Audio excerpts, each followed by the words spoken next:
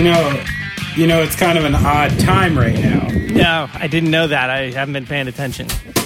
And, tensions are high, a lot's going on. I've expected a lot of things as part of what's happening. What I didn't expect was being caught in a fucking tornado with my kids this morning. Oh, I saw a tornado warning. For real? No way. In it. Like, in it. I wasn't even in a fucking house, man. Oh, my goodness. I'm like, what the fuck is happening? Did you see it? Was it a real tornado? I was literally in it. No shit. Oh, my God. Clutching my children. Oh. Yeah. Oh. So that happened. Was that the same time that I was screaming at the top of my lungs and cursing at my 8-year-old? Because I felt like I was in a tornado this morning. I mean, for real, like... Dude, that's incredibly hairy. I've never, ever... Dude, it was scary. So I'm on the beach with my kids in my... I might give it up. I'm in my undisclosed beach location.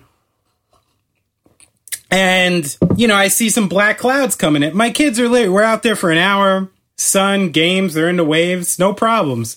See like a dark, cloud set coming in. People start, getting their umbrellas together and, headed inside. But, I got 2 kids. It takes a while to pack it down, start making our way up the beach. One of them's little. And, we start getting off the beach and, a couple raindrops come down. And then literally walk to the end of like the sand runway to the street. And before I know it, just like overtook us. I hear people screaming. Homeboy who's been fixing the deck for the last 3 months is stuck up on a fucking ladder. And both me and my son's hats blow off. They're gone. I'm about to chase it. I'm like, fuck that. I'm holding my daughter already. Then I'm like, it's getting like really nasty. So I just grab my son and I'm like holding him in my chest. Yeah. Just clutching them both, basically, trying to deflect from like the wind and whatever's coming. And then I'm looking around and I'm like, I got fucking nowhere to go and like shit just might hit us. So I gotta get out of here. And I just pick both of them up, with the umbrella and the bags, and I just start trundling into the house. We gotta get inside. They're spooked. Yeah. Real spooked. Oh, yeah. Finally get in. Of course, we're in the house. Every window in the house is open, like it was a beautiful, normal day. Oh, for fuck's sake. So my daughter was real spooked at first, and then, calmed down when I put something on. My son just would not stop pining about losing his beach hat. So he's out right now getting another beach hat. I lost my very special Brooklyn Nets hat that I bought, that my wife had my son's name embroidered for me at the Governor's Ball show. Oh, dude. Yeah, like this very special hat that I meant to like give to him. That I couldn't tell you where the fuck it is though now. Oh, dude. But we're inside. We're safe. No one was hurt. Literally a fucking roof of a church got blown off. So really, like, yeah, it was like no joke. So, give a fuck about a hat right now, but still, woo, dude, it's just like when it rains. It's just, But in a way, it's like it's always that constant thing. It's the same thing as like coronavirus. It's like the Earth is always here to tell us like we are not the boss. We always forget. We get in these human scuffles, which are needed and, whatever. But, and then Mother Gaia, just always comes and makes... like, don't think too much of yourself, kids. Just statement. She's like, listen, hun.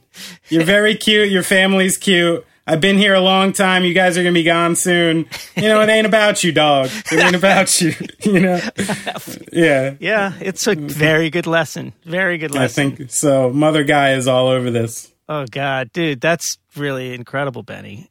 Yeah, that was interesting. I had another, it's like, you're old. So how sometimes you're just like, how can I even know anymore? You know what I mean? Like I'm full. I'm done building character. I got nothing left. Like that's it. Like I've etched too many little fucking carvings in the belt and I got no mas. Like And then another one, I'm just like, oh, all right. Well, now I've done that too. I've clutched my children in the middle of a tornado, apparently. Cool. That's scary, dude. At least I got them big Papa Bear hands, you know? Yeah. You know the tornado, there was a big tornado, I don't know if you remember, it was like maybe 8 years ago in Massachusetts that went within like a half mile of my parents' house. And wow. It devastated the swath that it created. It basically wiped out like a third of my hometown from where I grew up. Yeah, that shit's crazy. I remember it changed the landscape. Like when I go to, even to this day, 8 years later, when I go to visit my parents, it's like part of it I don't recognize. Actually, I guess it was more. Maybe it was 9 years ago. I don't know. It was like a huge tornado that passed through central Massachusetts. All right, devastating. I remember for years, Gaslight had a hard time getting shows in St. Louis. Right. You know, there was the Creepy Crawl, and that was still a little like too big for us almost. Right. And we kept getting these offers up in Joplin, Missouri, basically from this one crew of kids who just liked Gaslight and had access to a weird venue up there. Right. So we're just like, all right, fuck it. We'll start going up there. So we started creating this little scene in Joplin, Missouri, you know, where we'd stay with this guy, RJ, and his father. And we went there many times. And yeah, like maybe a year or two after the last time we were there, that town got flattened. And people he knew lost houses, and it was devastating, man. Yeah. You see, I mean, tornadoes are like, the worst kind of natural disaster. It's horrifying, truly horrifying. There's nothing you could do about that. Well, speaking of truly horrifying, how's life, Brad? For fuck's sake. I don't know how to react to things. I'm going up and down, you know? I want to... So we delayed the release a day. Because our hearts were heavy. I mean, for a lot of reasons. It's confusing, you know? Like, and even the concept of offering a distraction to people feels strange to me right now because, you know, people hitting the streets and the people in trouble aren't offered a distraction, you know? They just got to stay in it all the time. And so it's confusing. I don't know exactly how to handle this, what's appropriate. So you just got to feel it out and make your own way. But, I mean, I think at the very least, we should recognize the fact that you and I are both on the same page to completely eradicate the things that have been happening over and over and over again. Absolutely. 100%. The thing, you know, it always pops into my head is like, my experience with all this wasn't personal, but it started way before kind of the media picked up on it and where it started becoming a major thing. So I remember going to a show in New Brunswick in the mid 90s, like maybe 96, something like that. And just recently there had been a police shooting in town where apparently a prostitute had assaulted an officer. All she had did was bit him very lightly or something. I don't remember the details exactly. And she was killed. And I went to like a cafe show to see my friend Tyler Rand play, who wound up being in the band Midtown. I don't even remember what kind of show he was playing.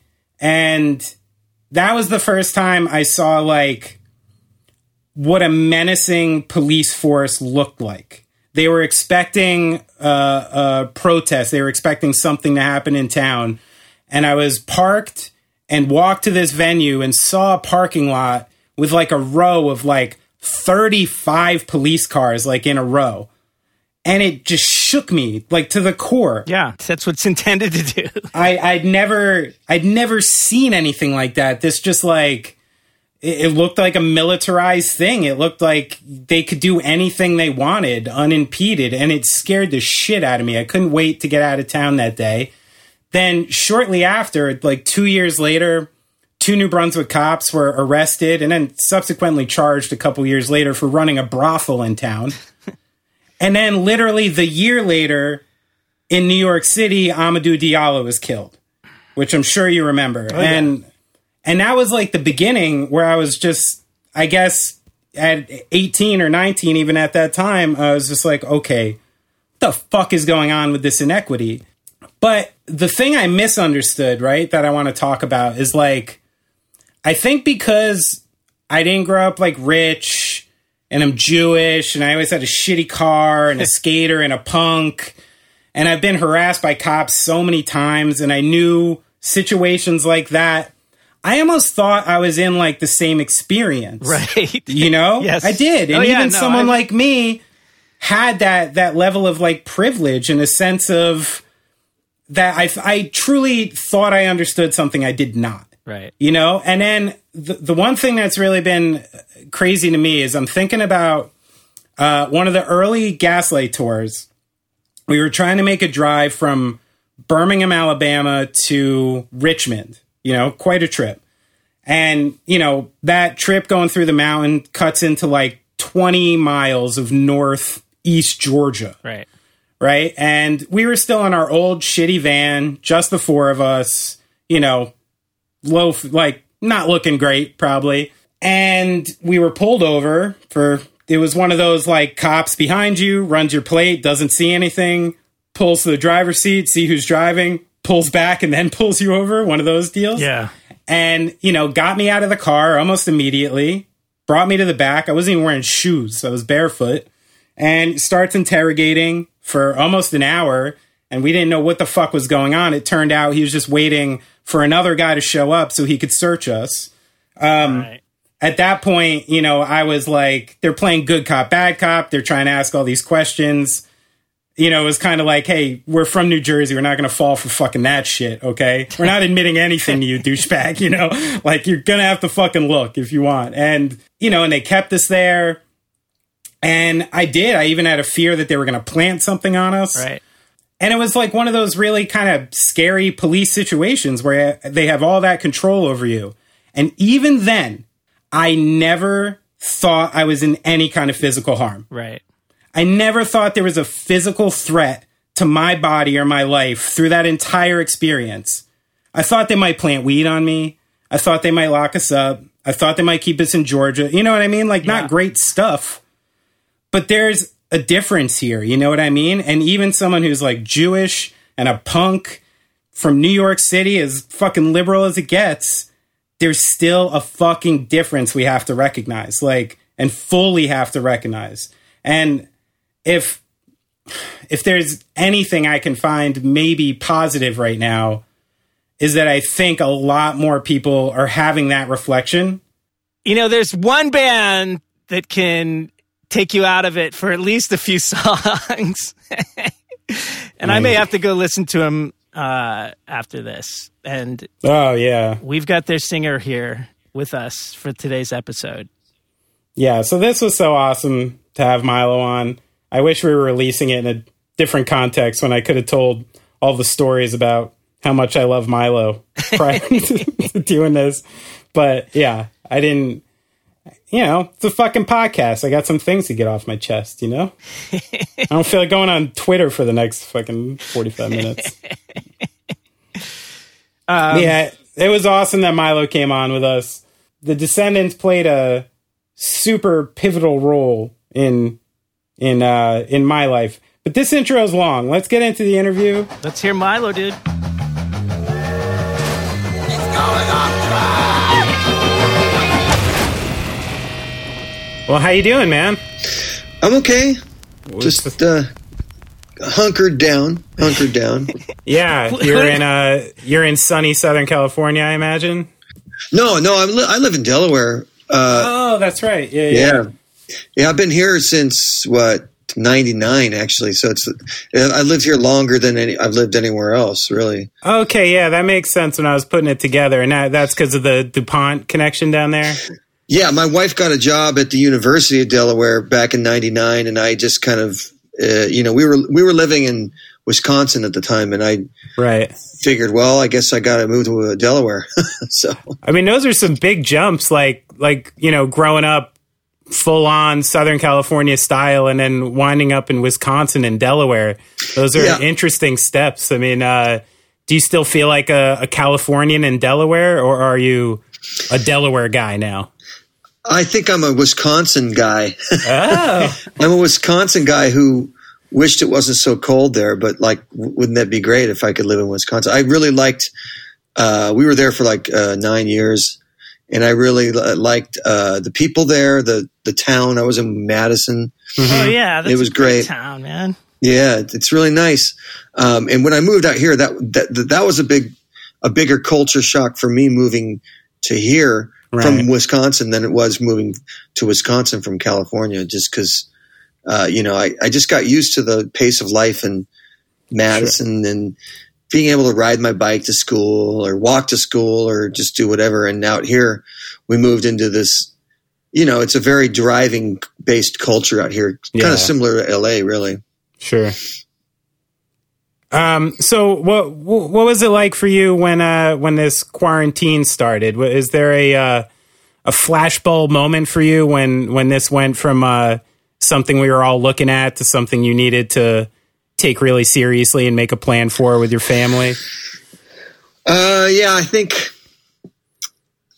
like early March, my daughter said one Friday or Thursday or Friday, she said, well, they're having us leave school early. Mm-hmm. And she said, can we go to the gym? And I said, no, we can't go to the gym. Right. That's like COVID central there. Yeah. So it was like the first time where I was like, let's not ever go to the gym again, this kind of thing. So it's about the first thing I took out as well. But I had thoughts earlier on that it was just gonna go badly here in the States, because actually I got invited by I don't know if you know the Dag Nasty guys that do Field Day. Right. Okay. Yeah. Doug and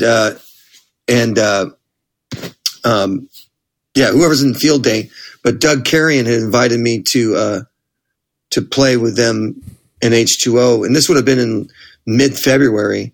Oh, right. And I said, that's not going to happen. It's not going to happen. He said, what? What's the problem? I said, we are no longer exceptional. People talk about the exceptionalism in the U.S., and we are not that, clearly, at this point. And I had already kind of garnered from watching the news that this is just going to be botched all along, and sure enough.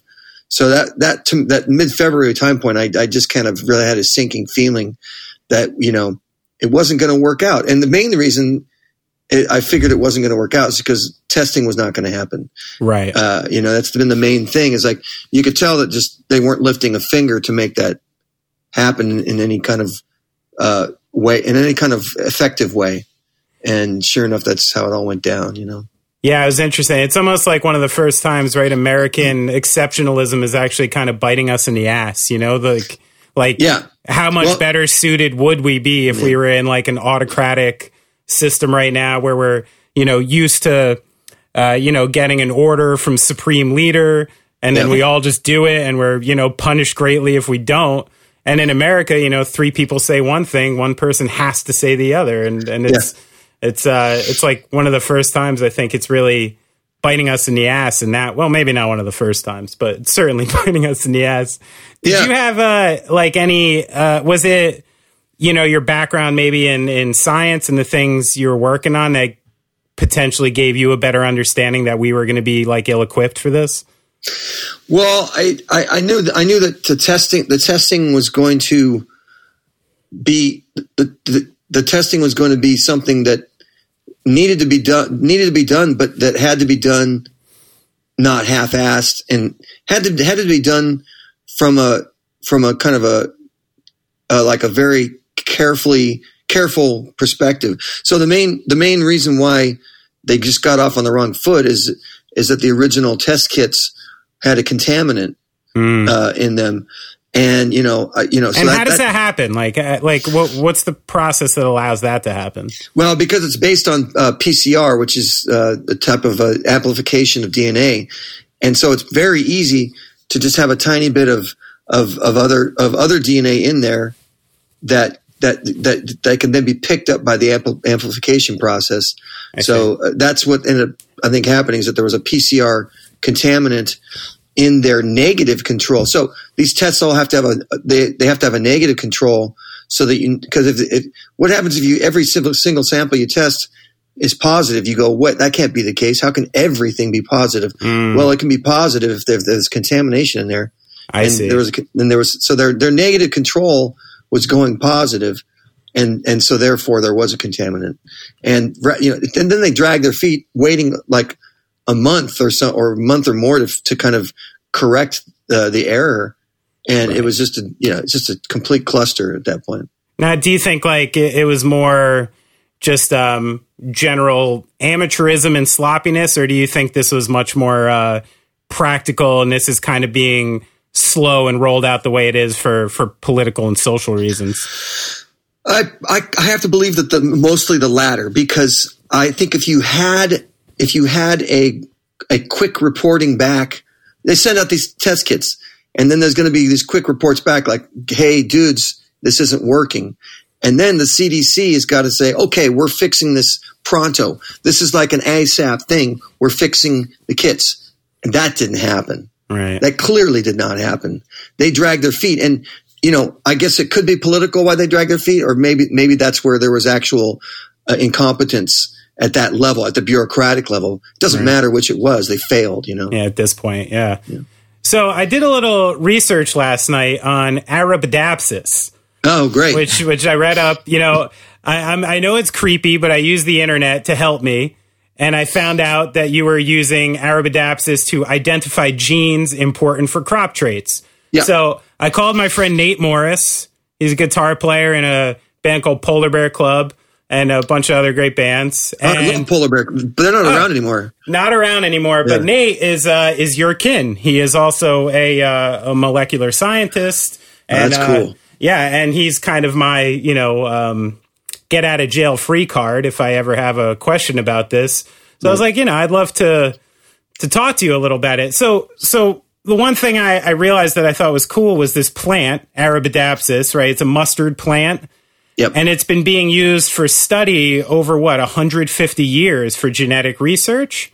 Yeah. Now, like, he was trying to explain it to me. What exactly is the purpose of everybody using the same plant to study, and why that one? Well, the reason why you would use a plant like Arabidopsis is that it has a smaller genome than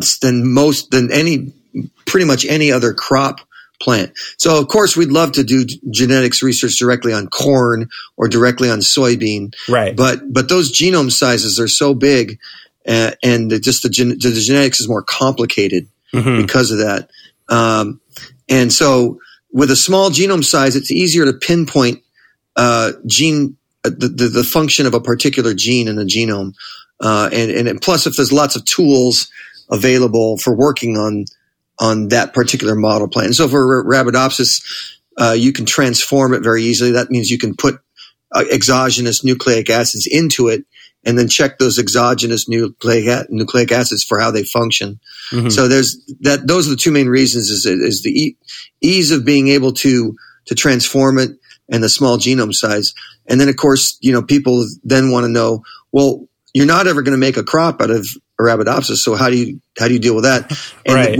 What you do is you bank on the fact that within the plant kingdom, there's a fair amount of similarity at the genetic level, aside from, like I said, the genome sizes and everything. But on a gene per gene basis, you hope that there's enough similarity that you can extrapolate from genes that you find in Arabidopsis to then some kind of a homologous gene that you'd find, say, in corn or in soybean, that kind of thing. And you have to translate all your findings into the crop plant at that point. And that's what we were doing. So my stuff was to work on the so-called model plant, Arabidopsis, and then translate those findings into a crop plant like corn.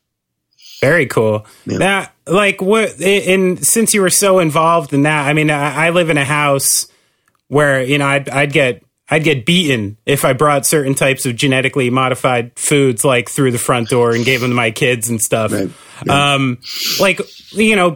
And I have this conversation with my wife often where I know there might be negative things to these, but I also don't think the people behind the science ever were malicious about it. It seems like the intention was good. So what are your thoughts on genetically modified foods and their safety and the public backlash from, organic eaters and stuff like that?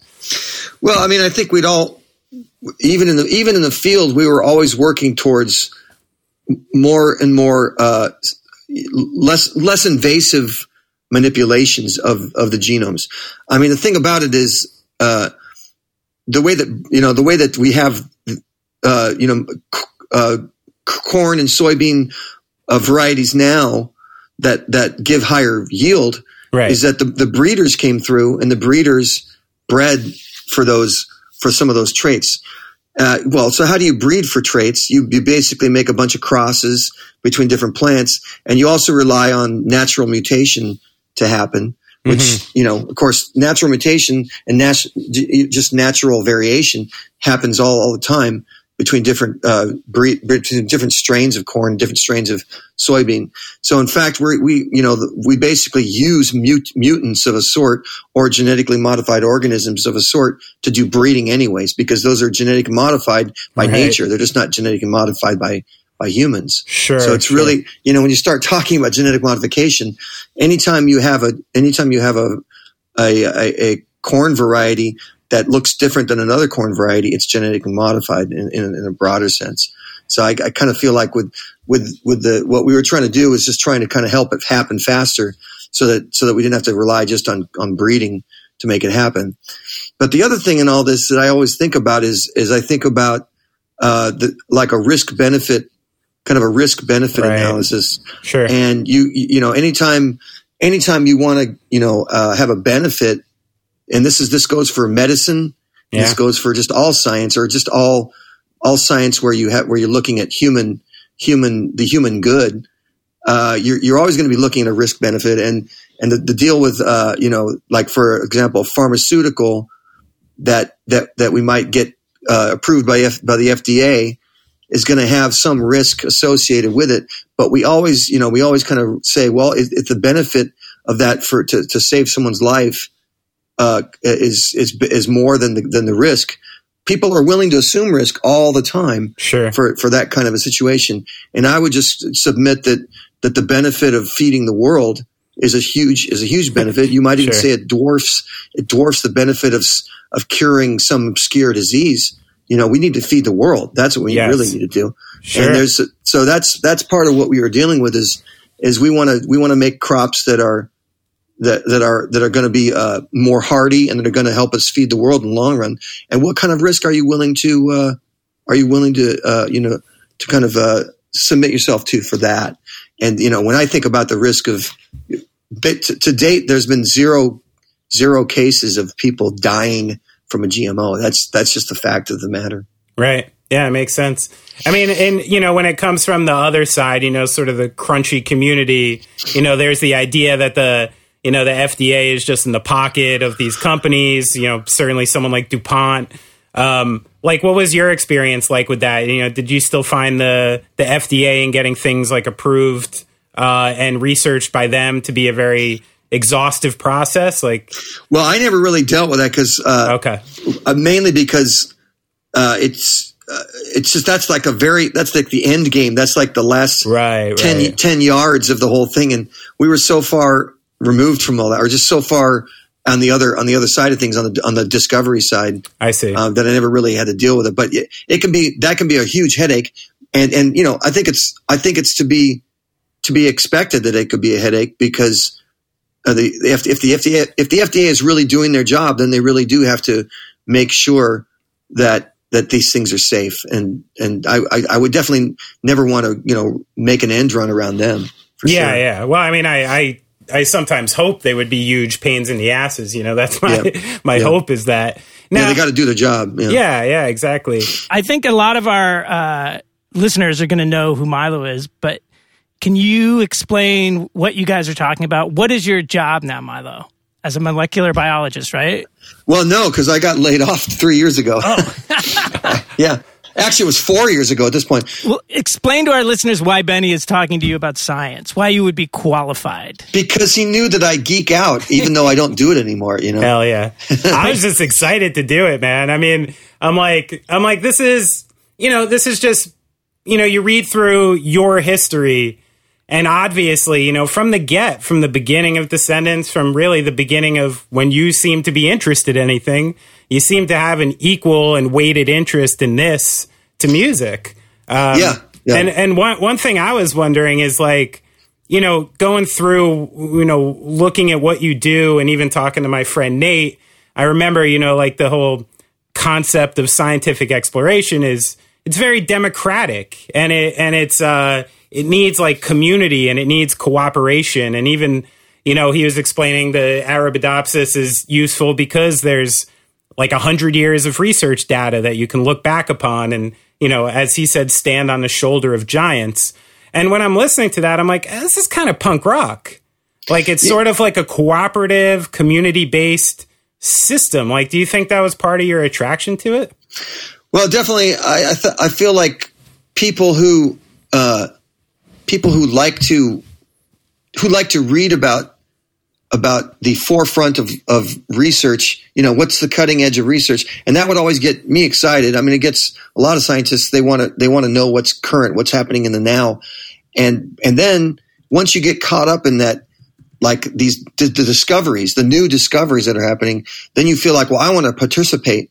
And of course, there's a bit of a barrier there. You got to go get some kind of advanced degree, right, at least to participate, most directly. Sure. But it makes it similar to music and punk in general. Is that, that's how I got into punk, as I was a fan, and then I realized, well, maybe I could do this too. I could, right. I could, not only listen to music and get my yayas out that way, but I could actually make music. And so I guess it's similar in that regard. I mean, they share that in terms of a creative link, in terms of, it's like, just basic, the passion. It's a similar kind of a passion, I think, between the two. And was there, like, what do you remember, like, really what drew you into this? Was it a family thing? Was there any kind of connection? Well, I was in high school and my biology teacher was saying, dude, you got to give us an oral report. Everyone had to do an oral report. And I was, believe it or not, I was a fairly shy teenager. And I was like, no, I don't want to. I was really resistant. I kept putting her off and saying, no, I'm not going to do it. And she said, if you don't do it, you're going to fail. Okay. And so I was like, oh, fuck. Okay, I got to do it. And I just happened to chance upon an article on recombinant DNA technology. And just for some reason, just like, wow, that's cool. Because I saw all these possibilities, Now, obviously, recombinant DNA technology, it gets to be like a little sci-fi, right? Because then you talk about, we're going to create monsters and all this kind of stuff. Right. But I got into the whole creativity of that side of science, because I think previous to that point, I just thought science was kind of like people making measurements, and then I'm going to make these measurements, and then that's my science paper or whatever. Right. And I thought, no, but science could be creating. You could create stuff with science. And I could see how that could be done with recombinant DNA technology. So really, that's how I got into molecular biology, is via thinking about the types of things, the types of possibilities that you could do with recombinant DNA technology. And so that was in high school, and I kind of decided, if I'm going to do science, I'll probably end up being like what they affectionately call a gene jockey, which is somebody who does that type of work, recombinant DNA stuff. And it was funny because at one point Bill had said, "Hey, you need to have a publishing company for your music publishing," and I wanted to call it Recombinant Music because I thought, well, because I'm a nerd, Yeah, like, sure. That's perfect. And then he looked into it and he said, "Dude, Devo already has that." So wow. So then I was like, that. Well, then it was kind of like a badge of honor that I chose the same one. Yeah, that's a good way to lose. Yeah. This is like a lesson too to all teachers, who feel like taking a day off or a week off or something. If your teacher wasn't a pain who made you do that thing, who knows? Yeah, I mean, I think I had to thank. I think I might have seen her a few years after. I said, "Thanks for forcing me to do that oral report, because it sent me down this career path, which is kind of fun." Yeah, you would have just been a boring punk rocker without that, you know? What the fuck? So you were speaking of high school. You grew up in what, Lomita, California? I grew up in Manhattan Beach, which is just another suburb in that general area. The bigger area is called the South Bay of LA. Okay. So like Lomita is South Bay, Manhattan Beach is South Bay. So I grew up in Manhattan Beach, and Bill grew up in Redondo Beach, and Frank grew up in Hermosa Beach. So just beach punks, bunch of beach punks. And did you guys, you knew Bill in high school, correct? Yeah. We were same grade, same school. And I would say we were acquaintances, not really, friends necessarily until he sold me a copy of his first Descendents single. Oh, and wow. then I was just like the biggest Punisher ever. I was like the first Descendents Punisher. And I would be like, hey, I got to go see you guys practice. Where do you guys practice? Oh, we practice at the church. Okay, I'll see you at the church. This kind of thing. So, yeah. So really you were just a Descendants fanboy, kind of. That's how you got yourself into the picture. I bought the record. It was just like, this stuff's so cool. I'd started getting into at that point LA punk rock, and I was listening to like the Germs and X and Black Flag and stuff. But then when I played the first Descendants single, that's Ride the Wild. To me, it was like almost more Beatlesy, girl, almost more kind of poppy sounding and surfy sounding, Beach Boys sounding. And I thought, wow, that's like a different take on all of this. And it really struck me as unusual, and I really dug it. And so then I started going to their practices at the church, and I met Black Flag, and I met the Last, and I met Red Cross, they had a mic set up when the Descendants were practicing. They had a mic set up, but no one was stepping to the mic because they were just practicing instrumentally. And I said, well, that mic's got to be there for a reason. And I said, well, how about if I just sing Ride the Wild just for shits, just for fun? And they said, yeah, go for it, dude. And then I did it, and I don't think I was very good, but they kind of thought, well, I guess we need a singer maybe. So. That's awesome. And what was Bill pushing at the time? Was he like pushing a demo around school, a record? Like, no, he put that single out himself on Orca Productions. That was his little label. But they hadn't really recorded anything besides these two songs, Ride the Wild and It's Hectic World. And I think they weren't stagnating, but they were definitely, kind of maybe, I don't know, looking for a new style or just trying to kind of have fun in the practice room. I mean, you have to remember, we were still in high school, and it was just so much fun to be in the practice room, playing songs. And every once in a while, everyone's like, hey, I got a new song. Cool. Let's play it. And we, by the time we recorded Milo Goes to College, we'd practiced solid for, a year and a half or something. Or more, like 2 years. And there wasn't really a lot of demoing. There was no demoing. We just kind of, worked all these songs out in the practice room, and we'd play them live, but didn't really think about recording them, until we did Milo Goes to College. Well, we did do the Fat EP though, in the midst of all that, but yeah. Right. And what was the scene like for you guys? Where were the shows happening at the time? What were the bands you were playing with? What was like the local scene there at the time? Well, there was starting to emerge kind of a South Bay scene, actually, because you had the Hollywood scene. That would be bands like X and the Germs played out in Hollywood, or were from Hollywood. But then all of a sudden there were all these bands coming out of South Bay. We're talking like San Pedro and Redondo and Hermosa. And those are the kind of bands that, because we were practicing at the church, that kind of took us under their wing and would help us, get shows. They like Black Flag would put on shows, and they would just have us open for them. And we did a lot of shows that way. Awesome. Minutemen as well. I mean, they were huge mentors for us. And so I'd say, many of the shows we did were with the same set of like 7 or 8 bands that were all South Bay bands. Just cause, if you knew the other guys in the other bands, you could get on the bill, And where were the gigs happening? Were they in town in LA? They were all throughout LA. I mean, there were a few clubs right there in South Bay. The Fleetwood was one. But most of the clubs were in Hollywood. So we play out in Hollywood. Right. I mean, my first show was out of the Hong Kong Cafe, which is outside of Hollywood. Yeah.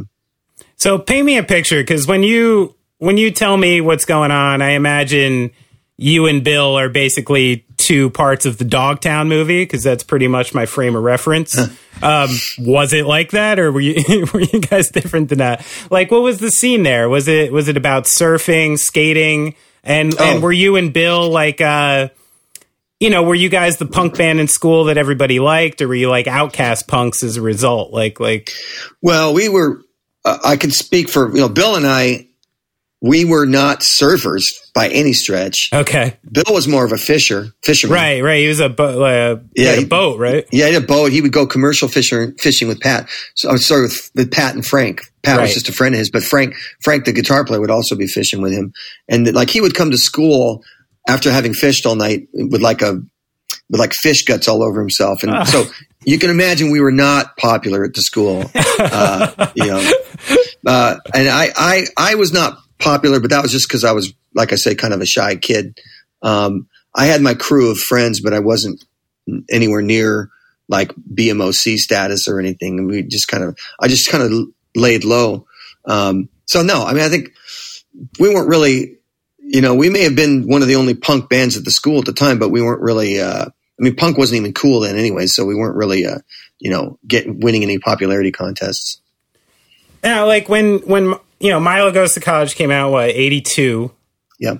And, at that point, you sort of started the process of sort of jumping in and out of the Descendents based on school and stuff and, your alternate interests. I want, like, do you have the impression that, I guess what I'm asking is, was the entire scene different than when in 1982 was the choice to take the Descendents full time, basically like a choice to not have a real life or something like that? Is that like one of the reasons you needed to keep your foot in the other side, or do you think it was possible back then? No, I had no inkling that it was possible. Right. I mean, the thing about the science thing is I genuinely did want to pursue a career in science, but also, as you said, I mean, it's like I couldn't even envision, doing music as a career, not the kind of music that I was doing. Right. And so, and that didn't change. That didn't change till the 90s, really, where you could even go, oh, maybe this is something you could make a living at, So, yeah, I think from those early days, I treated it as a hobby. I enjoyed it more as a hobby, and that's how it was continued to be until 2011, or thereabouts, when we got back together for this longest incarnation, where I kind of thought, this is something I could make a living at. I actually didn't even start treating it as a career till I got laid off from DuPont.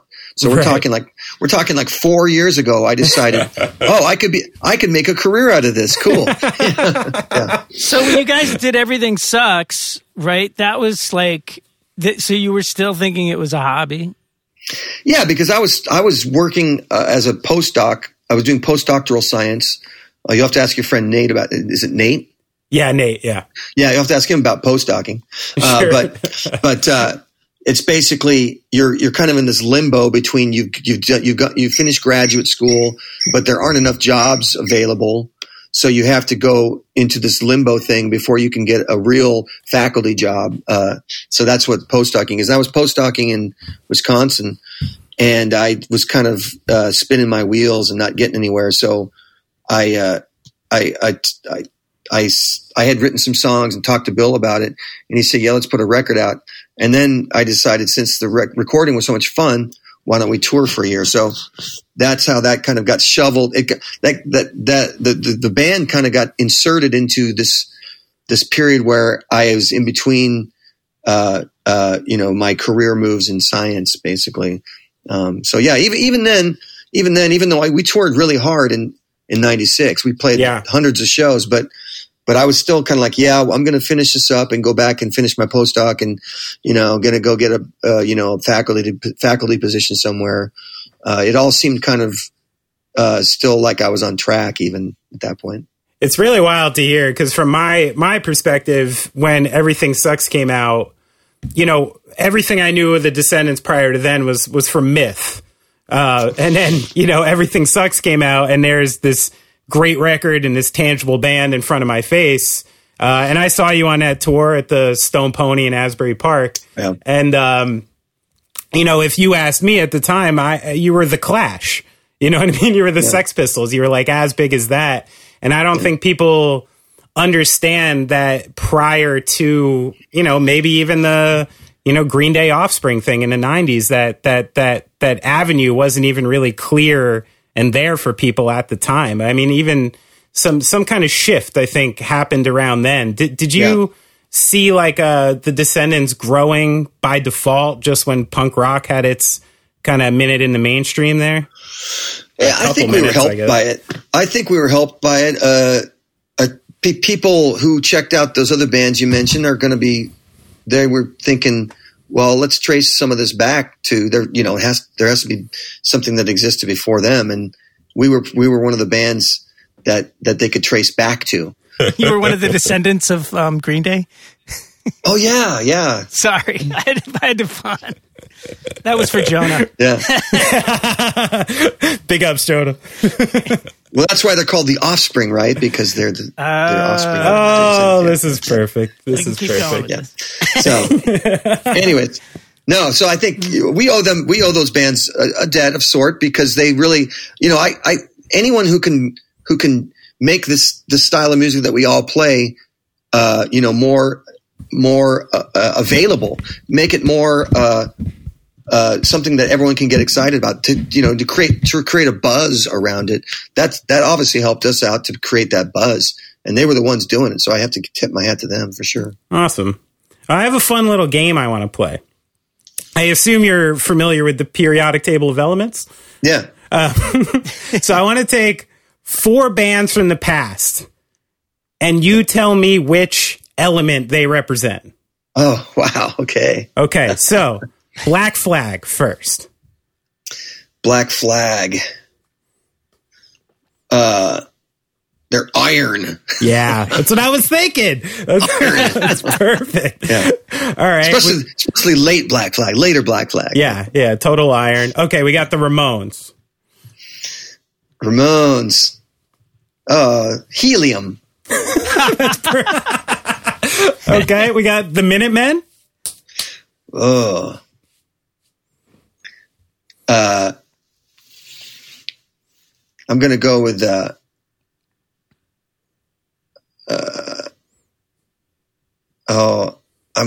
what's the one that's radioactive? I think you're asking the wrong too. This is kind of your world, Milo. They're uranium. Oh, good. All right, and last one, the Bad Brains. Ooh, Bad Brains. Hydrogen. Oh, perfect. Oh, I love it. That's all I got. That's fun. Well, I think that they're primal. They basically are the primal band. For me, it's like when I first heard the Pay to Come single, that became the blueprint for what the Descendents were doing at that point. Is that right? Yeah. Because we were all about like, let's drink as much coffee as we can, right, and play as fast as we can, and then we hear the bad news like, fuck, these guys beat us to it. They totally beat us to it. So that's why they're hydrogen. Yeah, I love that. Speaking of coffee, so to honor you, I drank a lot of coffee to get ready for this interview. I figured cool. I might, how I'm going to pay homage to you. It's always been a big part of things for you guys. And last night I had to do a podcast at like 9:00. And since I'm basically an addict to coffee, since I know I have to do something at a time, my sole focus becomes to ensure that I have enough coffee to do that and do it well. Yeah. And I wonder, as someone who's been a coffee drinker as long, like how much of that is an invention of just my coffee addiction? I mean, I think we're living in a time of coffee technology gone apeshit. It's true. I love it. I mean, like the dystopian future of coffee right now. You're right. I mean, I've watched it evolve from like when we would go on tour in the 80s, and at that point we'd gotten sick of basically the bonus cup. I mean, the bonus cup, it only takes you so far until you're like ready to throw up. So we figured we can't do any more bonus cups. So now what? Are we back? Are we relegated to 7-Eleven coffee? Yeah. I mean, and so then we're, that level of desperation causes you to seek out the Italian restaurant in town, whatever town you're in, because that's the only place you can get an espresso in the mid 80s. Right. Yeah. Yeah. Starbucks wasn't coming for another decade. Yeah. No. So, and then of course, when Starbucks comes around, that was evolution number one. It's like, wait a minute. I mean, I don't have to find Luigi's restaurant to get myself a coffee. I can just, I don't have to get an espresso. I can just go to Starbucks. So that was step one in the whole thing. And then to be able to bring that technology into your home and have home units that are as good as anything that Starbucks has was, I think, another level. And so we used to have just a regular old espresso machines at home, and I'd gotten used to that. And then I realized you could buy these ones where you just push a button and it grinds the beans. Yeah. And and so now we got one of those, and it's been kind of life changing for me. I first got it in the late 2000s, and I turned Bill onto it and said, "Hey, you got to check this out." And then I bought him a version of one of these, all fully automatic things. And he said that I ruined his life for a while there, because his habit went from like 3 cups to like 30 cups in a day or something. Yeah, I heard a story of him making like 10 espressos and just putting them in a thermos. Yeah.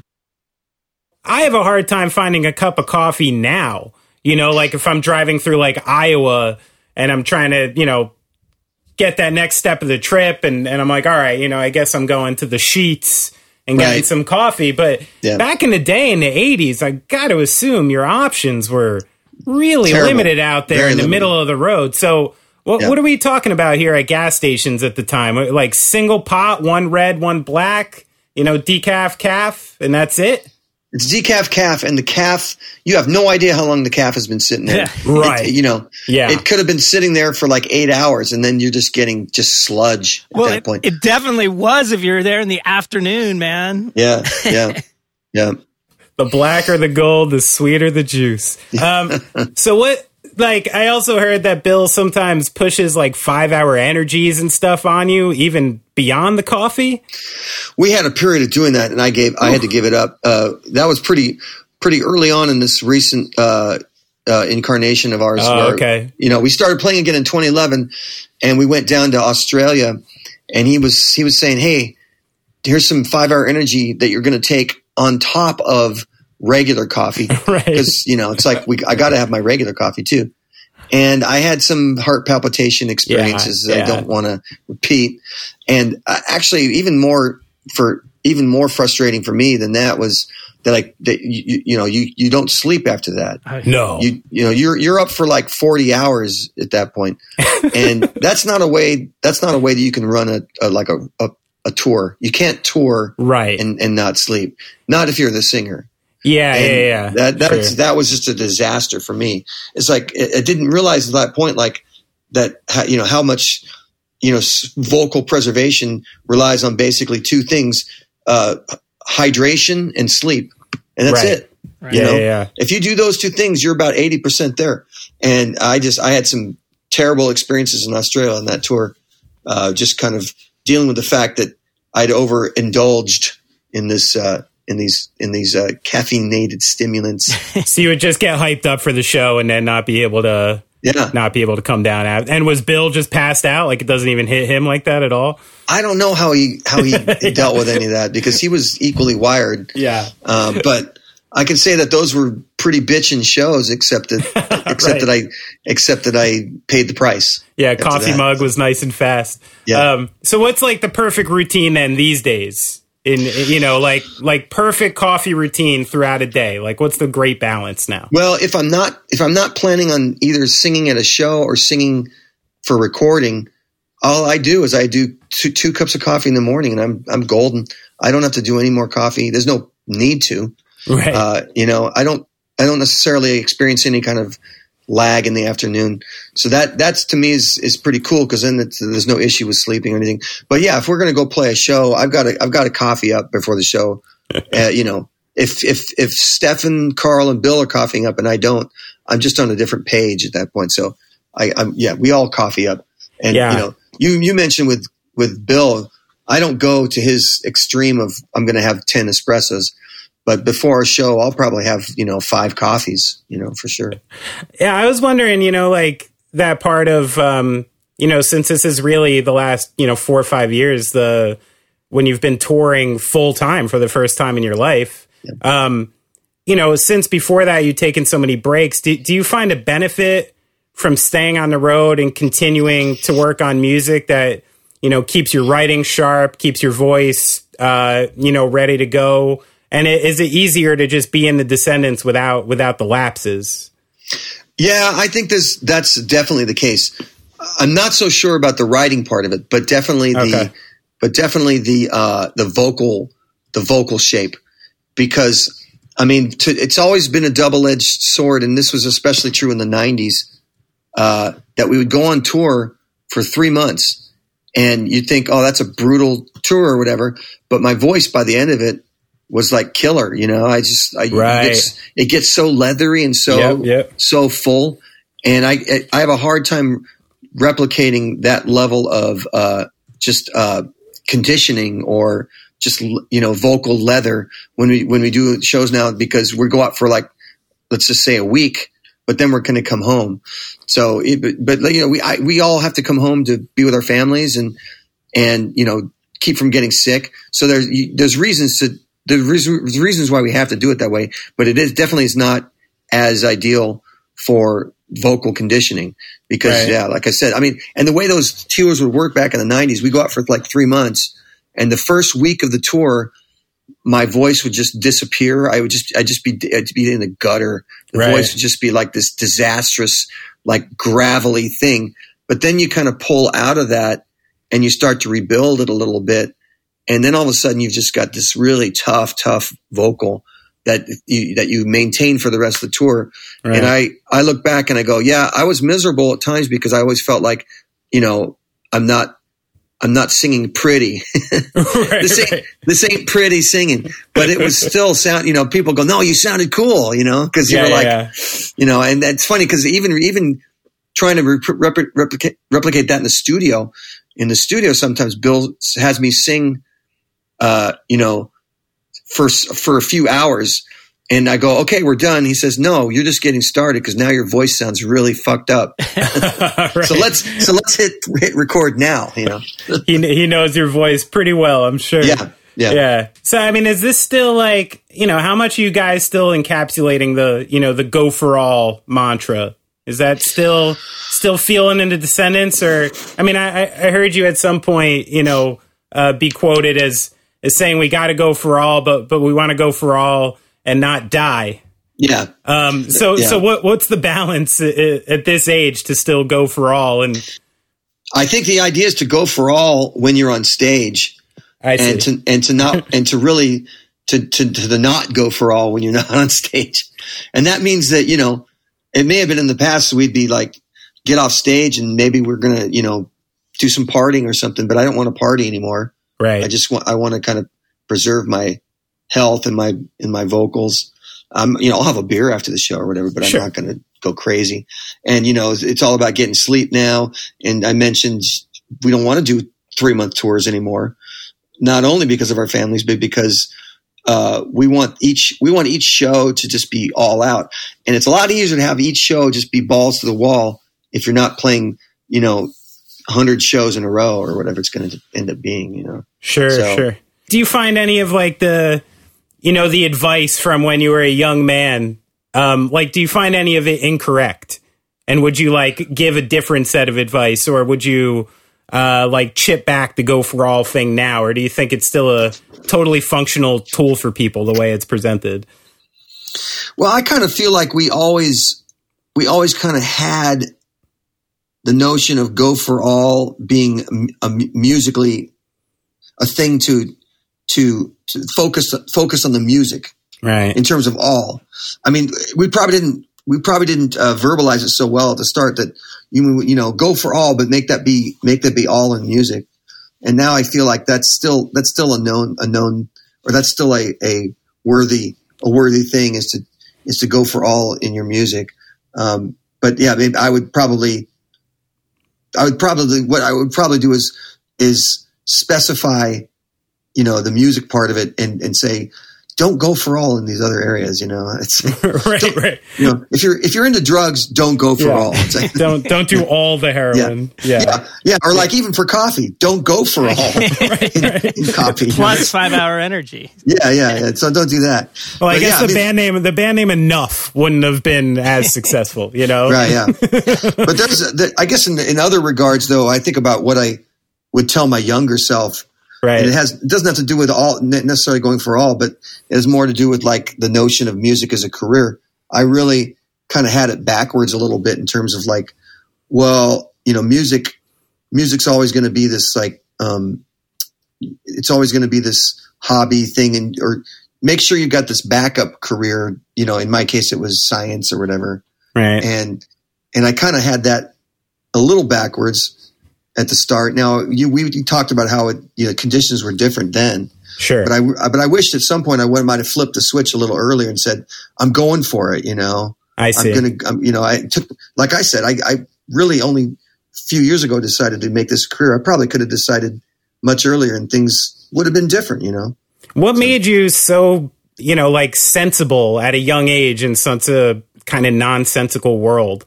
Like, how did you have that perspective at that time? I probably not really being, not really being a punk per se. I mean, I played punk rock, but I was such a nerd at punk. Right. And I think that nerd angle probably made me think more, it probably allowed me to not glorify so much that lifestyle of like, ooh, punk rock or just rock and roll. I never really have paid much attention or had much interest in, you know, glorifying it as a thing, like as a hero worship, as a lifestyle. Right. And that made it easier for me just to kind of go, okay, I'm going to do this.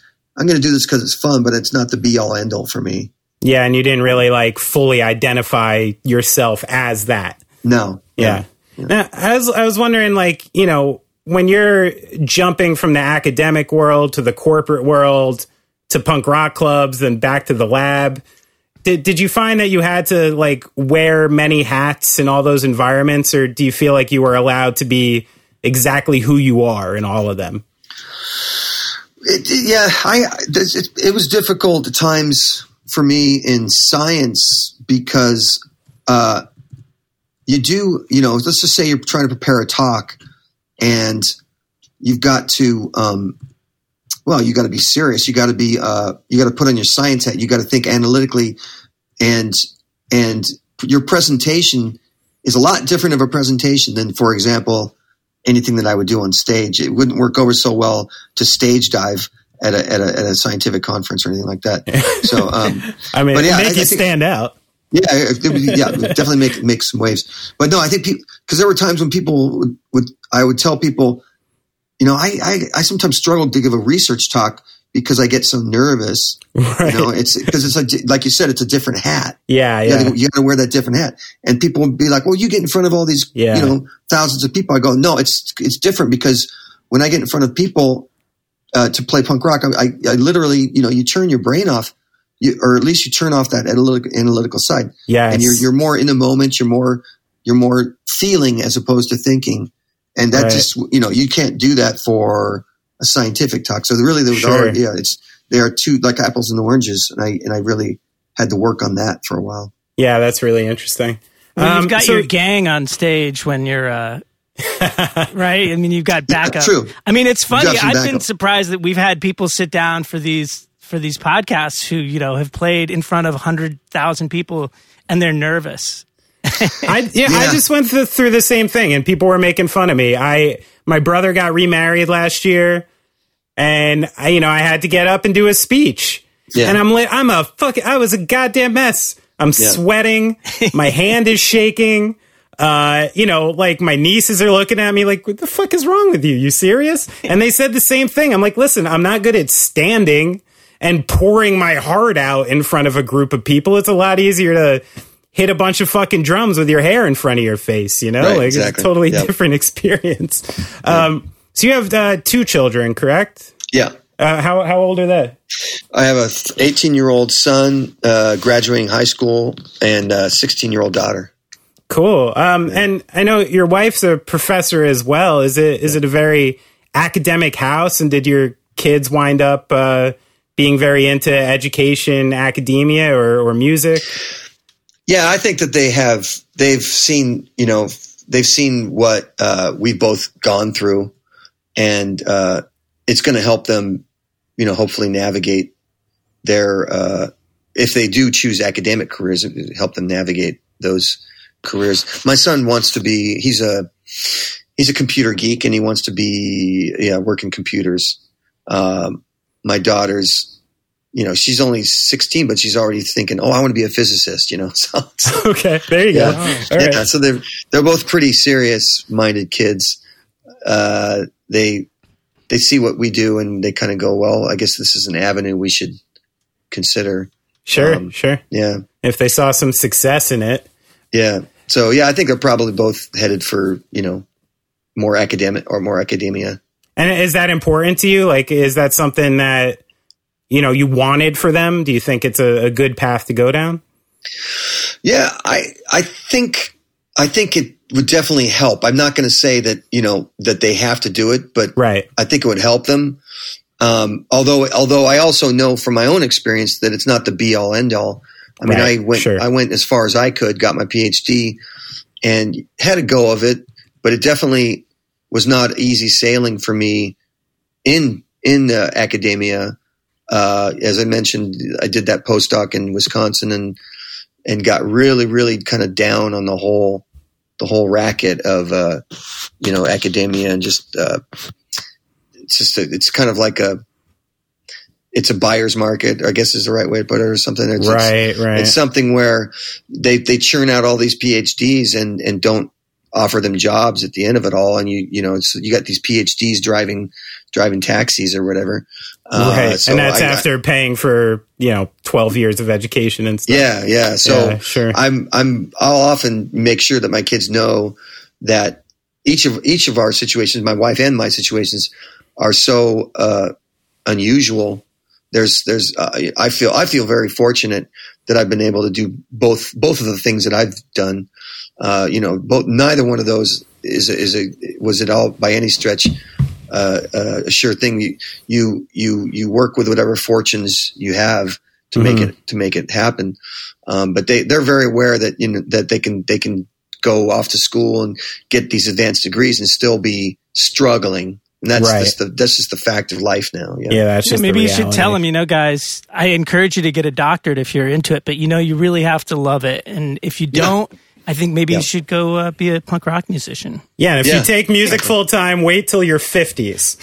Yeah. So Milo, listen, we have another segment here, sort of a game that we call Mystery Friend. Mystery Friend. And what this is I'm going to ask you a question. Scenario that hopefully you'll remember, that there wasn't a lot of people there, or there may have been a lot of people there, but it's not probably not a story that everybody knows. And then you could give us the story and then see if you can guess who told us. To us. So who spilled the beans? Do you remember the first time that you met Joey Ramone? Yeah, pretty sure, because we were in New York playing at I'm not going to remember the name of the club, but Coney Island High it might have been. Yep. Oh yeah. Yeah, and I was sick as a dog. This was one of our 3-month tours where we all caught the scourge. Yeah. And I was at the hotel room trying to convalesce, and then I was going to show up at the show at the last minute to jump on stage.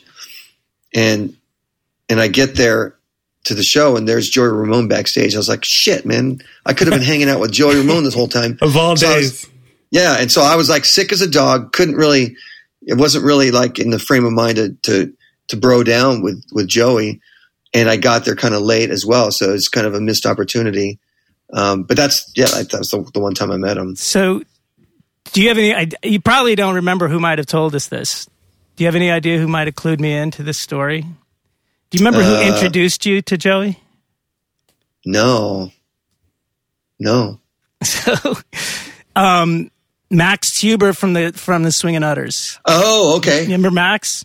Yeah, totally. So Max told me this story, and what you're telling me that you weren't feeling well kind of explains it, because he said that he said it was one of the, I guess Joey had actually asked to be introduced to you as well. Oh, wow. And he described it as like these two punk rock legends, like kind of like at either end of the room. And it was like at a high school dance where they're both kind of too shy to introduce themselves to the other one. So they're like, "Can you introduce me to Milo?" Oh man, you're blowing my mind here. You're blowing. Oh really? Yeah, because I mean, fuck, I had no idea. Joey's such a sweet person. I really wish I would have. Like I said, if I hadn't been sick and I'd gotten there earlier, we could have broed down, and it never happened. It's really kind of tragic, and yet to also hear, I'm just touched that he wanted to meet me too. I mean, it's just really cool. Yeah, that's pretty awesome. That's like a legendary thing you can always say. Yeah, he was such a great human being. Yeah. What was he like in person? Just mellow, good conversation, good listener? Or? Well, I mean, very quiet.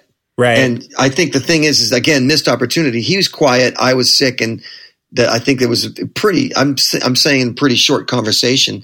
But, I think we got it across to each other that there was this, mutual respect going on.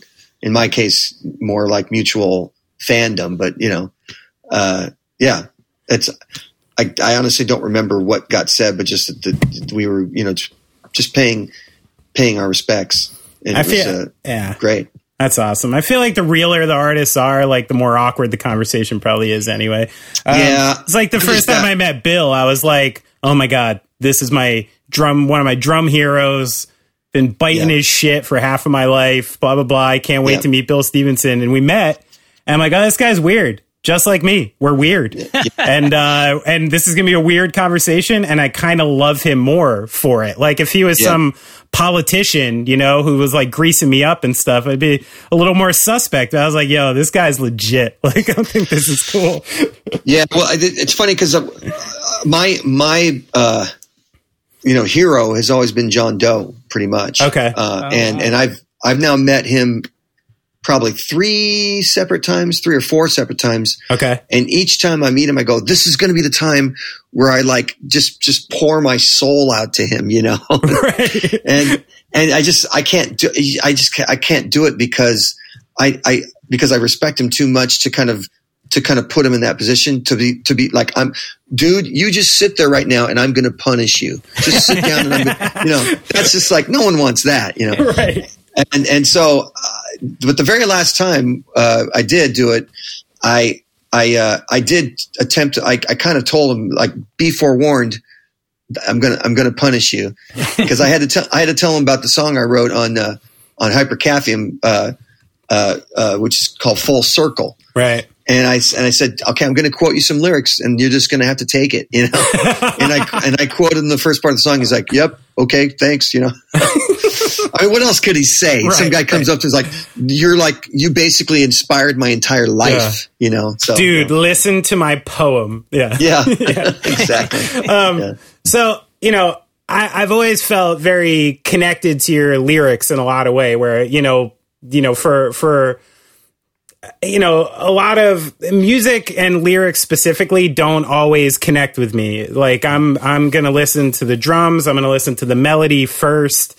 And unless the lyrics are really standing out to me or they're really terrible, I usually don't notice them that much. And Descendents is one of the bands where like song after song, you're one of the writers where like song after song, I'm just like feeling something I connect with in a very real way.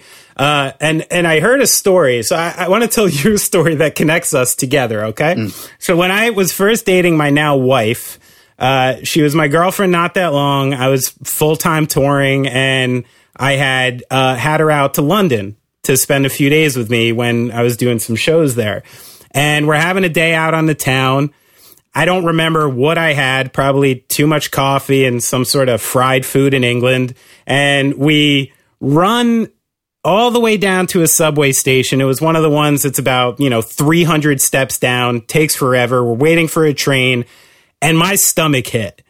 And I was like, it's one of those situations. I'm like, I'm either shitting my pants or I'm walking up these 300 steps and finding somewhere to go with. But here's this beautiful young woman who just flew out to London to hang out with me and be my girlfriend. This is a bad situation. But I had to come clean, and I just was like, yo, this is what's happening. I'm sorry, but I have to go find somewhere to shit or else it's going to be bad, And we walked up, and I did it, and I got out, and there was like very little fanfare about it. And it kind of gave me this indication. I'm like, you know what? This might work. Because this is going to happen again. And this is, what happens in life. And I kind of like the fact that there was really no reticence about what happened. I heard a story you said that early in the courtship with your wife, a bridge that you crossed was when you ripped a huge fart in front of her and she didn't tear your head off. And you thought the same thing. Okay, I can live with this person and she's the girl for me. Yeah. That it definitely was like it was definitely like a moment of realization that, right, this could work. This is going to work. And I think it continues to this day that she tolerates my gas, which has only gotten worse. It's only gotten worse as I got older. I'm same. But I mean, her name for me right now is Old Dog. I'm known as Old Dog because it's that bad. And I can say that maybe her tolerance is somewhat less now. I think I get a little more flame. I get a little more flame from her. I think she needs to recognize. I mean, part of being Old Dog is the fact that you wouldn't have control over it anymore, right? Right. No, I think she's convinced I can have control, but I just refuse to have control, which is right. Guilty as charged. I'm pretty bad about all that. I actually wrote a song about it. It was like it's a song about the intersection of farting and romance together. And which is it's so big. Does it have a title yet? It's called "Light a Candle." Yeah. Maybe you need parentheses scented. Yeah. Because I mean, I don't know about you guys, but it's when you get intimate with someone. Sometimes someone lights a candle to get intimate. Sure. Yeah. You're going to go in the bedroom. And you're going to get intimate. I'm a Teddy Pendergrass fan, man. Turn off the lights and light a candle. Light a candle. Yeah. But sometimes I also hear, God damn it, light a candle, man. That's awesome. It's a country song, by the way. Old dog. So is there any sort of talk within the group and the band on a timeline and what you guys are planning on doing for next record and how long you're just planning on keeping the full-time Descendents thing going? Well, that timeline, of course, is affected by COVID, but at the same time, we can record during this whole period. We obviously have no shows, but we can record them. We have recorded we tracked about, I'm going to say 30 songs. Oh, cool. But mostly, or almost entirely, those are Stefan's and mine's songs. Okay. Stefan's just been incredibly prolific in terms of writing. Just cranking them out. Yeah, he wakes up in the morning and says, "I'm going to write a song today." I don't know if he averages a song a day, but it's just something crazy like that. Wow. So he has just so many songs that he never writes words for. So I've been writing words for his songs, and then I've got my own songs that I've worked up by myself. So what we're doing is waiting for Bill to write some songs and Carl to write songs, because we really can't put a record out unless all four members are are contributing. So we're in a bit of we did the recordings, and we're in a bit of a limbo because we're just kind of waiting for Bill and Carl to put some stuff together. And it's one of those things. Bill's not very prolific, but when he does write a song, it's going to be the best song on the record. So we kind of have to just wait. You're waiting for Bill's golden nugget. Yeah, exactly. Yeah. That's awesome. So I don't know how else to phrase this question because I don't know. I don't want to soften it up. Did you invent pop punk? No, I feel like pop punk existed before us because I think of bands like the Buzzcocks, and the Dickies. And bands like that I felt like, maybe a band like the Buzzcocks is not really easily placed in categories, but then you just have to argue categories are useless anyways. Yes. Right. Because I'd either put them as power pop or I'd put them as pop punk, but you can't, there's something in that kind of realm of things. And they were a huge influence on us. I loved the Buzzcocks back then. So I feel like, what we did maybe gave it a more hardcore flavor, but I've often kind of tried to push back on that moniker of inventing pop punk. It just seems like it seems a little too cut and dried, a little too black and white when there's so many gray areas of other bands that came before us. Of course, but having said that, I love the genre. I mean, I still listen to pop punk. It's just a great.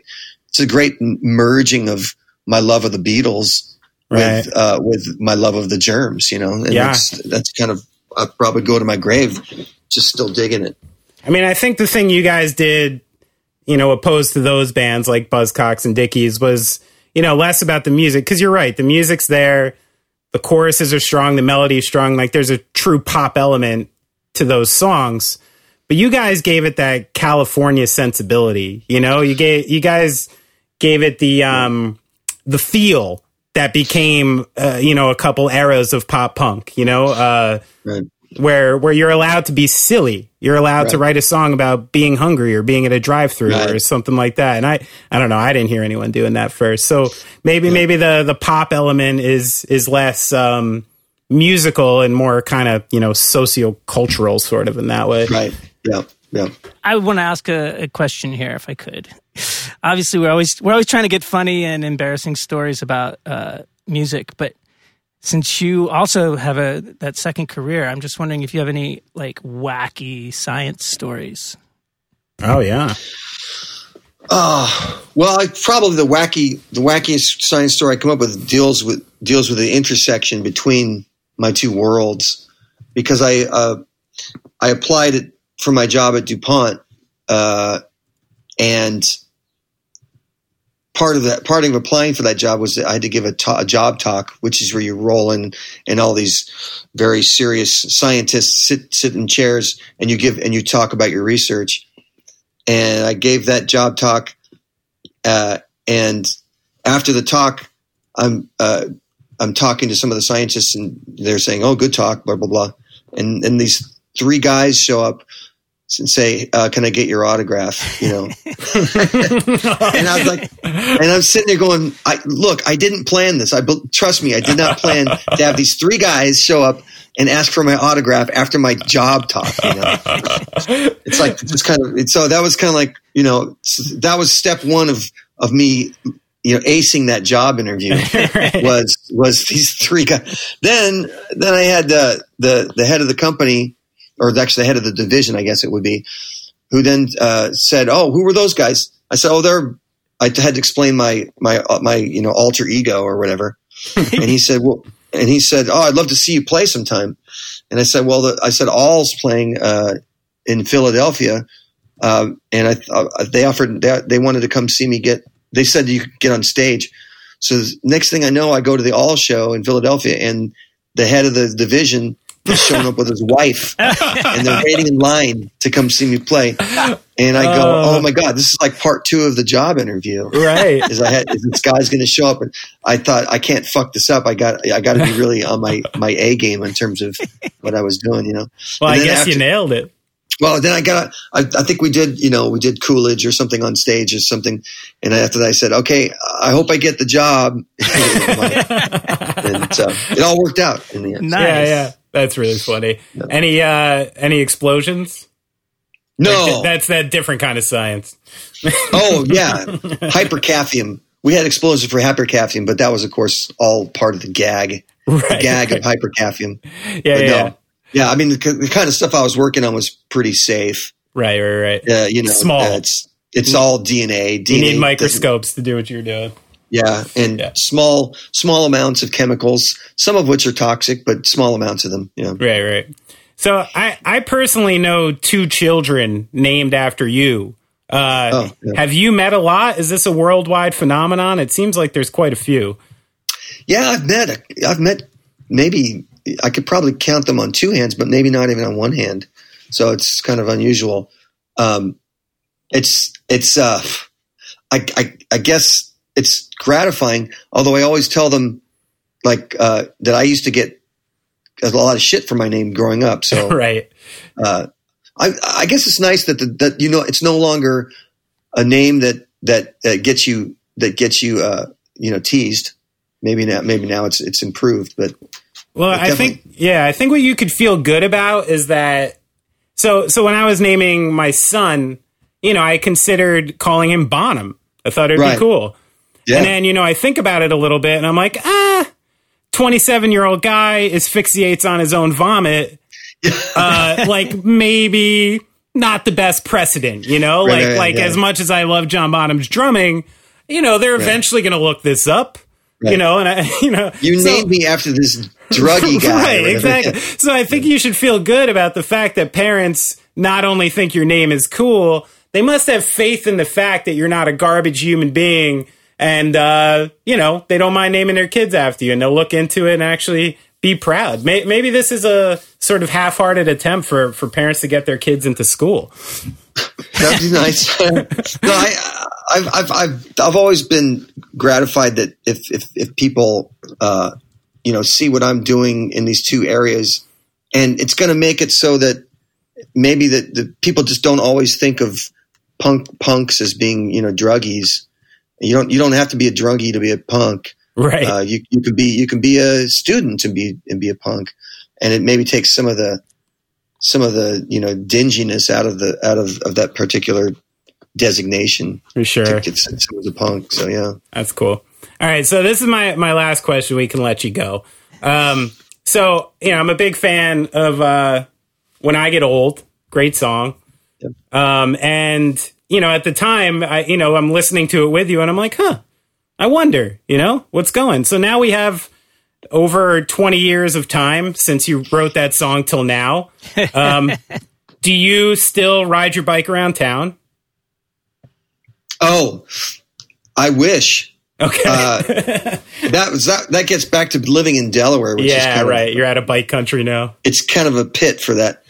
I try to ride it. I live fairly near a state park, so I can. Will I still ride my bike in the state park after schlepping it on my vehicle? Yes, I will still do that. Yeah. Okay, so part of it. Do you still sleep on the floor? Not at my own house, but at someone else's house, maybe. Sure. Yeah. Do you still hate the cops? Yeah, I still do. Oh man, I don't think a day's gone by where you don't see some video of a cop putting his knee into someone's neck. Yeah, it's crazy. And just in this last one I saw, they killed him. Yeah. I mean, look, I think the thing is there's got to be some way that these. I think the techniques are already there, but the cops have to learn the techniques. Yeah, and they got to follow the techniques, and they can't lose their shit. Right. And there's just too much of the just not following protocol or just I think that I don't think it's. I think if they were to just do a better job of following these techniques, then they maybe wouldn't be considered such assholes, because you see these videos and you're just like, okay, you're not doing yourself any favors here, you guys. Yeah, right. You guys are assholes. Yeah. There's no question about it. I mean, it's almost like just giving too much power to people who are wildly untrained. You know, it's like, I've seen it. To become a local cop, you know, you got to get out of high school. You basically got to go take a course for a while. You know what I mean? And then you're a cop. And then you carry a gun and you're essentially allowed to make something up and shoot me. So it's just like, I don't know. I try to, you know, pick it back to the fact that these people aren't inherently bad. Every single one of them. I think a lot have good intentions. Right. But you can even see, like, in some of those videos, that Philando Castile one in particular, where I'm like, that cop was scared. That cop was just a kid. He was a kid who didn't know what the fuck he was doing, who got scared and made a bad decision and took a life because of it. You know? I mean, it's not his fault he was scared, but it's his fault that he just couldn't utilize whatever training, or, you know, either he didn't get trained or he didn't utilize his training.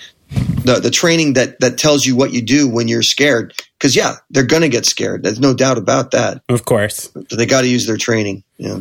All right. So last one, we took a little course. Do you still talk about the old days? Yeah. I mean, I guess I probably do that more now than ever, just because they're so important to me, to who I am today. Sure. I mean, just like, for example, when we were talking about how I got into the band, and just that whole phase of when I got into LA punk rock and everything, it still means so much to me to think about how special that time was, in terms of, you know, it may never happen that way again. Who knows? I mean, I'd like to think that some other generation will come along and have that kind of blossoming of this particular music at that time. But I'm just fortunate that it happened to me. Yeah. Sure. Yeah. That's awesome. So I'm more than happy to wax nostalgic about it. I feel like, perhaps there's an embarrassment to something like that, because then you're the old codger. At the same time, it was a time that meant so much to me, and it was a time that allowed like my creative side to kind of leave its shell. Awesome. That was so important. Yeah. Well, I thank you for it, man, and the work you've done has been inspiring to me for a really long time, and I don't even know if I'm doing what I do the way I do it without all of you. So I appreciate it, man. Cool. Paying it forward. Try. That's because, I mean, we'd say I think I talked about John Doe or whatever. We have all these people that we also just, you know, revere, and I look back at them and it's just, I just think this is why I probably finally decided I can do this as a musician, because the passion never dies. Right. The passion is always there, because you see it as a continuum of music that kind of rides this wave of enthusiasm, and then gets picked up by the next generation because they're enthusiastic about it, and just keeps riding the wave. That's right. And it's like, you know, that's why I keep doing it. I feel like it's something that'll never die. Respect your elders, kids. All right, Milo, thanks a lot, man. I really appreciate you taking all this time. All right. Yeah, thanks, Milo. See you later. Bye.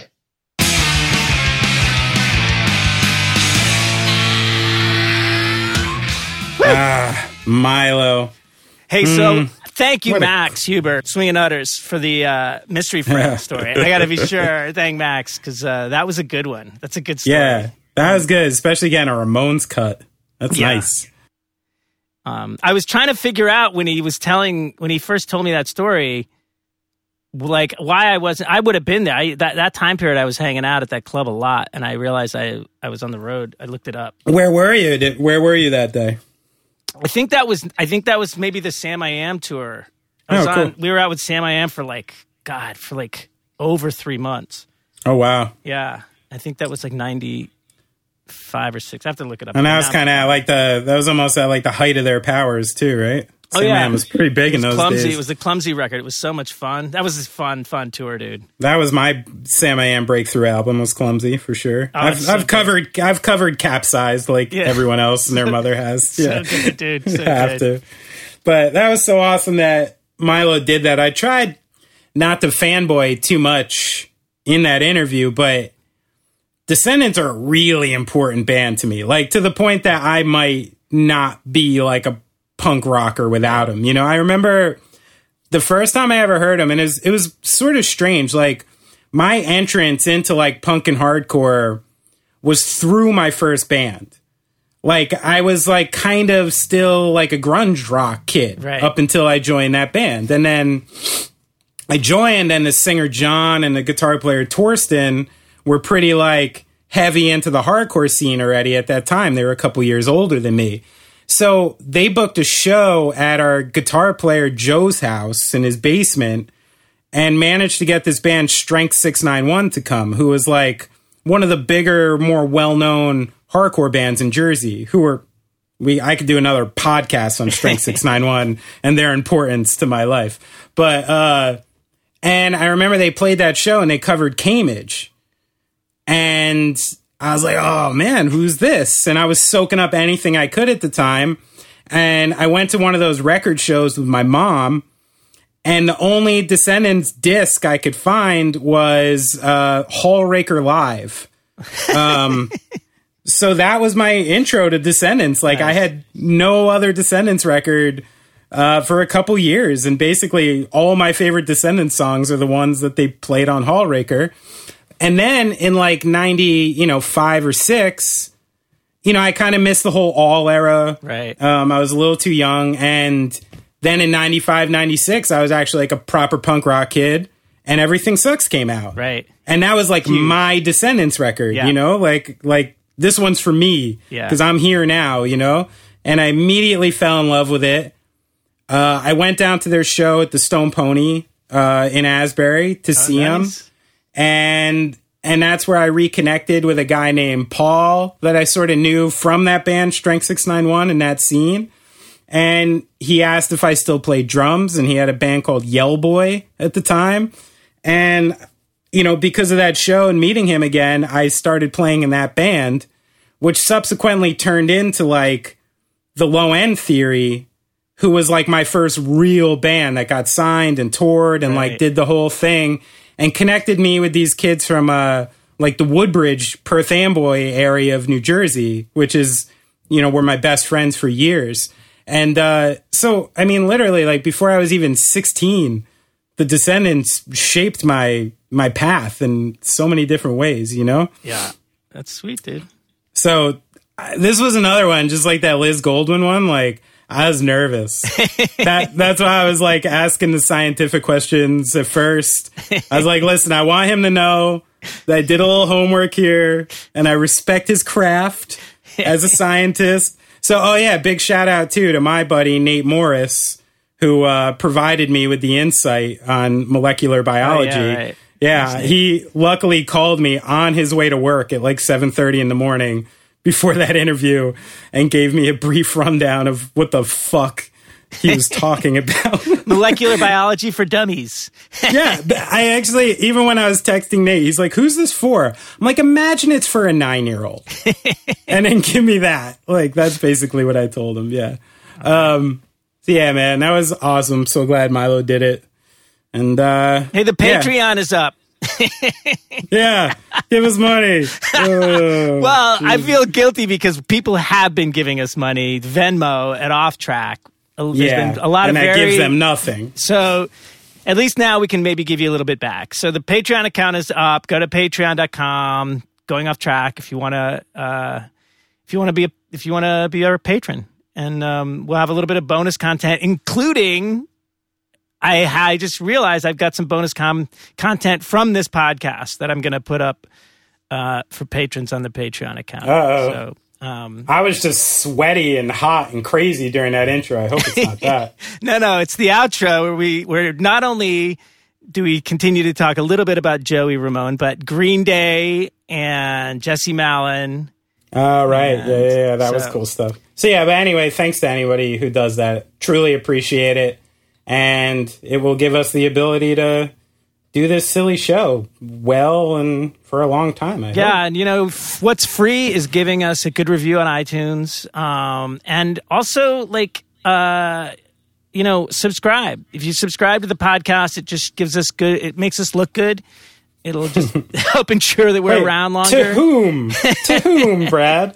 Who are we pandering to here? The big men? Are we like trying to get on Spotify? Follow us on Instagram and Twitter.